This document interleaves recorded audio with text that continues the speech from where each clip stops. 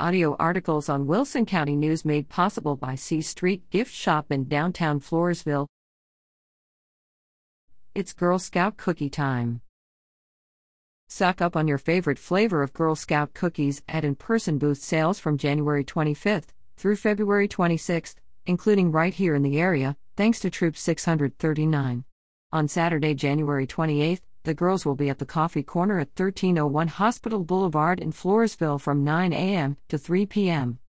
The troop will also have a booth set up outside of H-E-B in Floresville at 925 10th Street, US 181, on Saturday, February 4th, from 12 to 4 p.m., Sunday, February 5th, from 2 to 6 p.m., Friday, February 10th, from 6 to 8 p.m., and Sunday, February 12th, from 2 to 6 p.m.